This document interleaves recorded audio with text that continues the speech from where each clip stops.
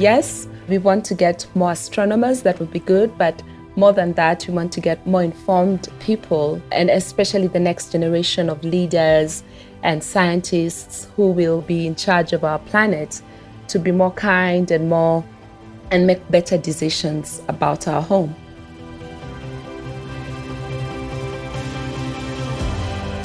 That's Susan Morabana. She's co-founder of the Traveling Telescope program in Nairobi, Kenya.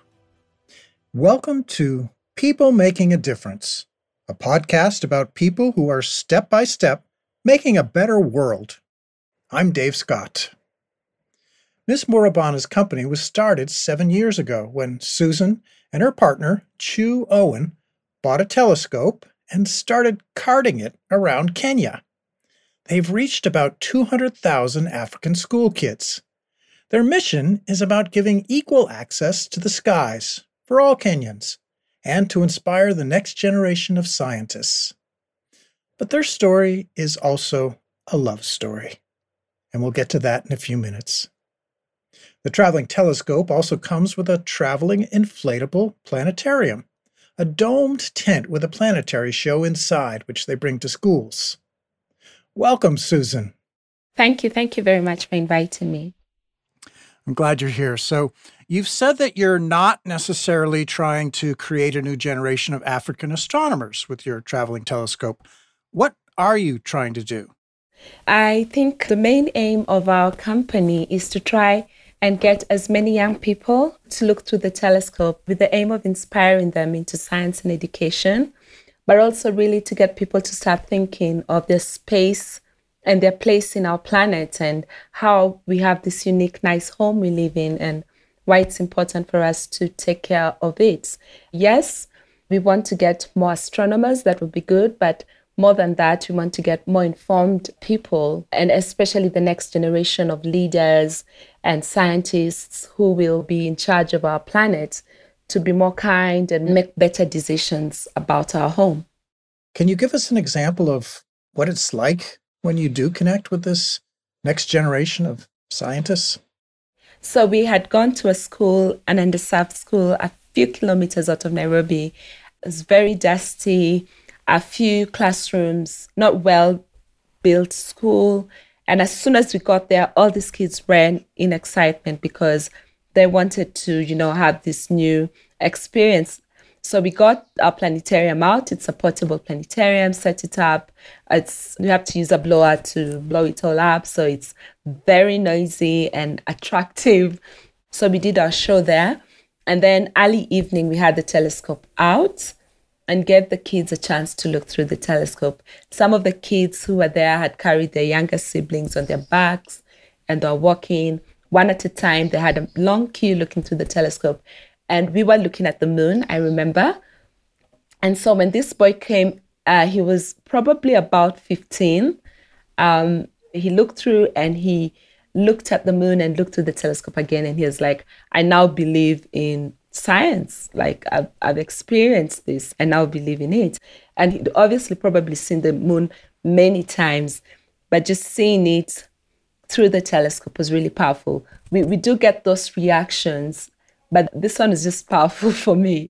I keep remembering his expression and his excitement because of looking through the telescope. When you get those moments, these sort of aha moments when kids really connect with the science and what you're doing, how do you nurture that? I know you had a space camp this summer. Are there other things you can do to help nurture that? We've not quite figured out that yet. I've not quite figured out how to keep that energy and everything going.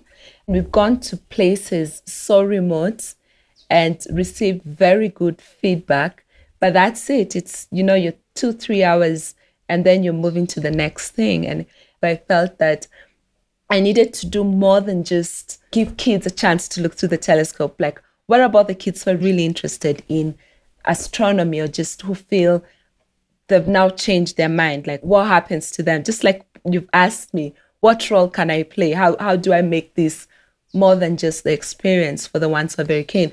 Part of the reason we started the space camps was to obviously bring in kids who already really love space. So I feel that pressure to try and do more.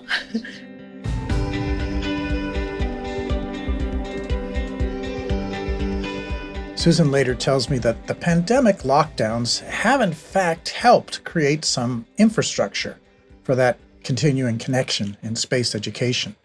During the lockdowns, the Traveling Telescope team could no longer visit schools, so they got some funding from the Airbus Foundation and set up online classes in astronomy, rocketry, and robotics, such as building a Mars rover. The kids and the schools, even in remote areas that have access to the internet, have computers, and we're able to connect to them. So these programs are ideal for kids who are already very keen, who want to explore more, do more science, and the various different things they can get into. So we're trying to keep that going. For older kids, Susan encourages them to study astronomy or engineering at the university. And Kenya has a small space agency now, and Kenya's location on the equator gives it a cost advantage for launches.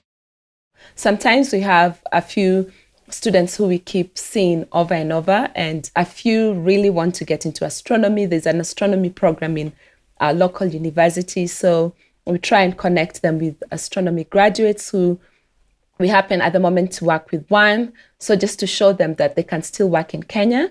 And then Kenya now has a Kenya Space Agency, so the equivalent of NASA. So we're very excited about that, because previously when we'd go to schools, they'll say, oh, we want to work for NASA. And now we're really trying to work closely with the agency to set up clubs in schools, especially in places where we can't reach, so that the kids can nurture their interest in space exploration and space education. As a Kenyan woman, Susan knows she's a role model. There aren't very many women astronomers or scientists in her country. And I know there are many kids who don't have people they can, look up to or relate to easily. And so it's important for us. And I feel the pressure that I need to reach out to girls and boys, or them have access to people that could be role models for them, whether they end up doing astronomy or what we do or any other different career. It's just so important for them to see. In many countries, including Kenya, research shows that girls in high school and college tend to pull back from the sciences, leaving fewer women working in the STEM areas, in science, technology, engineering, and math. But Susan says she's never felt that pressure because she had supportive parents. I decided to go into astronomy. I quit a job to go into astronomy, and my parents supported me. They didn't understand why, but they supported me, and that was such an important thing for me. My dad always has had that when I was younger.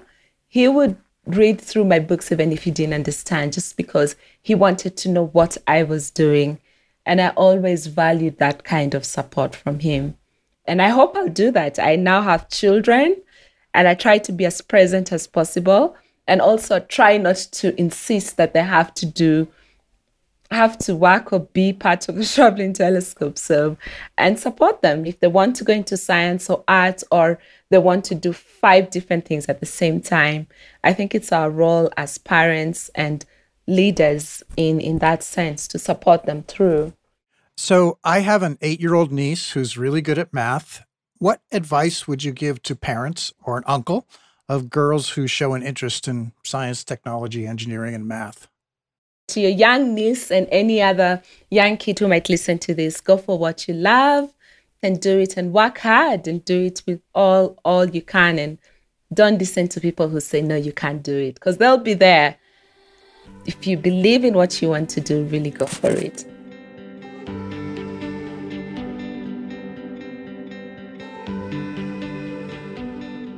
And about that love story. In 2013, Susan was organizing a trip to northern Kenya to watch a solar eclipse. At the time, she was already working with school children and got a big donation of solar eclipse sunglasses to give out in Kenyan schools. And this guy in England, Chu Owen, contacted her and said he wanted to film children getting the sunglasses and join the trip to film the eclipse. I had received more than 5,000 safe solar glasses through an organization called Astronomers Without Borders.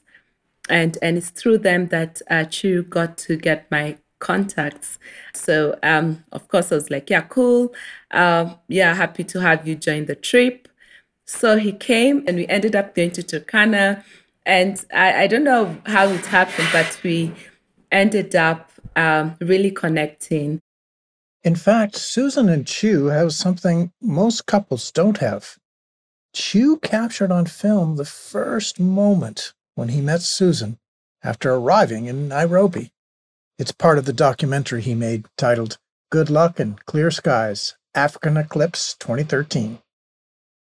We are on the road to meet Susan Murabana. We've just landed in Nairobi, feeling really tired. It's been a long, long journey. Very excited about meeting Susan, and she is the head of marketing of the African Astronomical Society.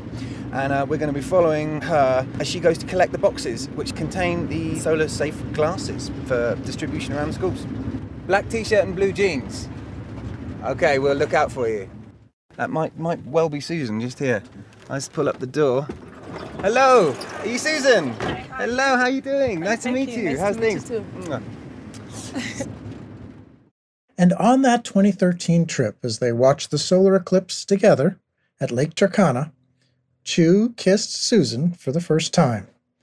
And just a few weeks later, the idea of the traveling telescope emerged serendipitously. A large telescope had been donated for Susan's educational work, and Chu wanted to team up with her and take it to visit schools all across Africa. The more pragmatic Susan said, let's start in Kenya. A team and a plan to share the stars with school children was born. The couple now have 3 children of their own. Yeah, it just happened. It's just weird. And sometimes it's nice to remember that. And yeah, I feel fortunate that I work with someone who understands. We really get along and really understand what we want. We have the same ideals and we're happy. We really enjoy what we do and we're both very passionate about it. So I'm lucky to have a partner like that. We have different roles, I guess, and he's more of the technical person. And I guess, yeah, I'm more of the face of the company, but I don't know how that happened. It just happened to be that we very early on in setting up the company, we realized that we had different strengths and we knew that our different strengths complemented each other.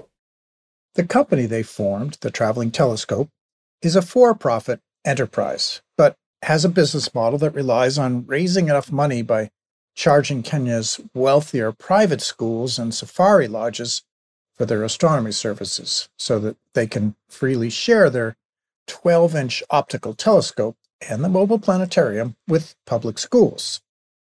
But Susan and Chu say that whether someone comes from a wealthy family or not, peering up at the objects in our solar system produces the same awe and wonderment.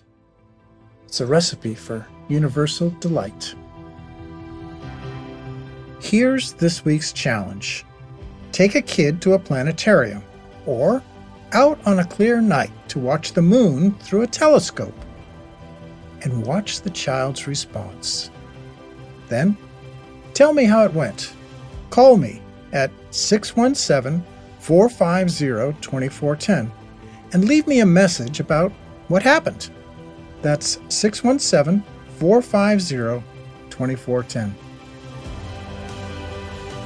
You've been listening to People Making a Difference, a podcast about people who are step by step making a better world.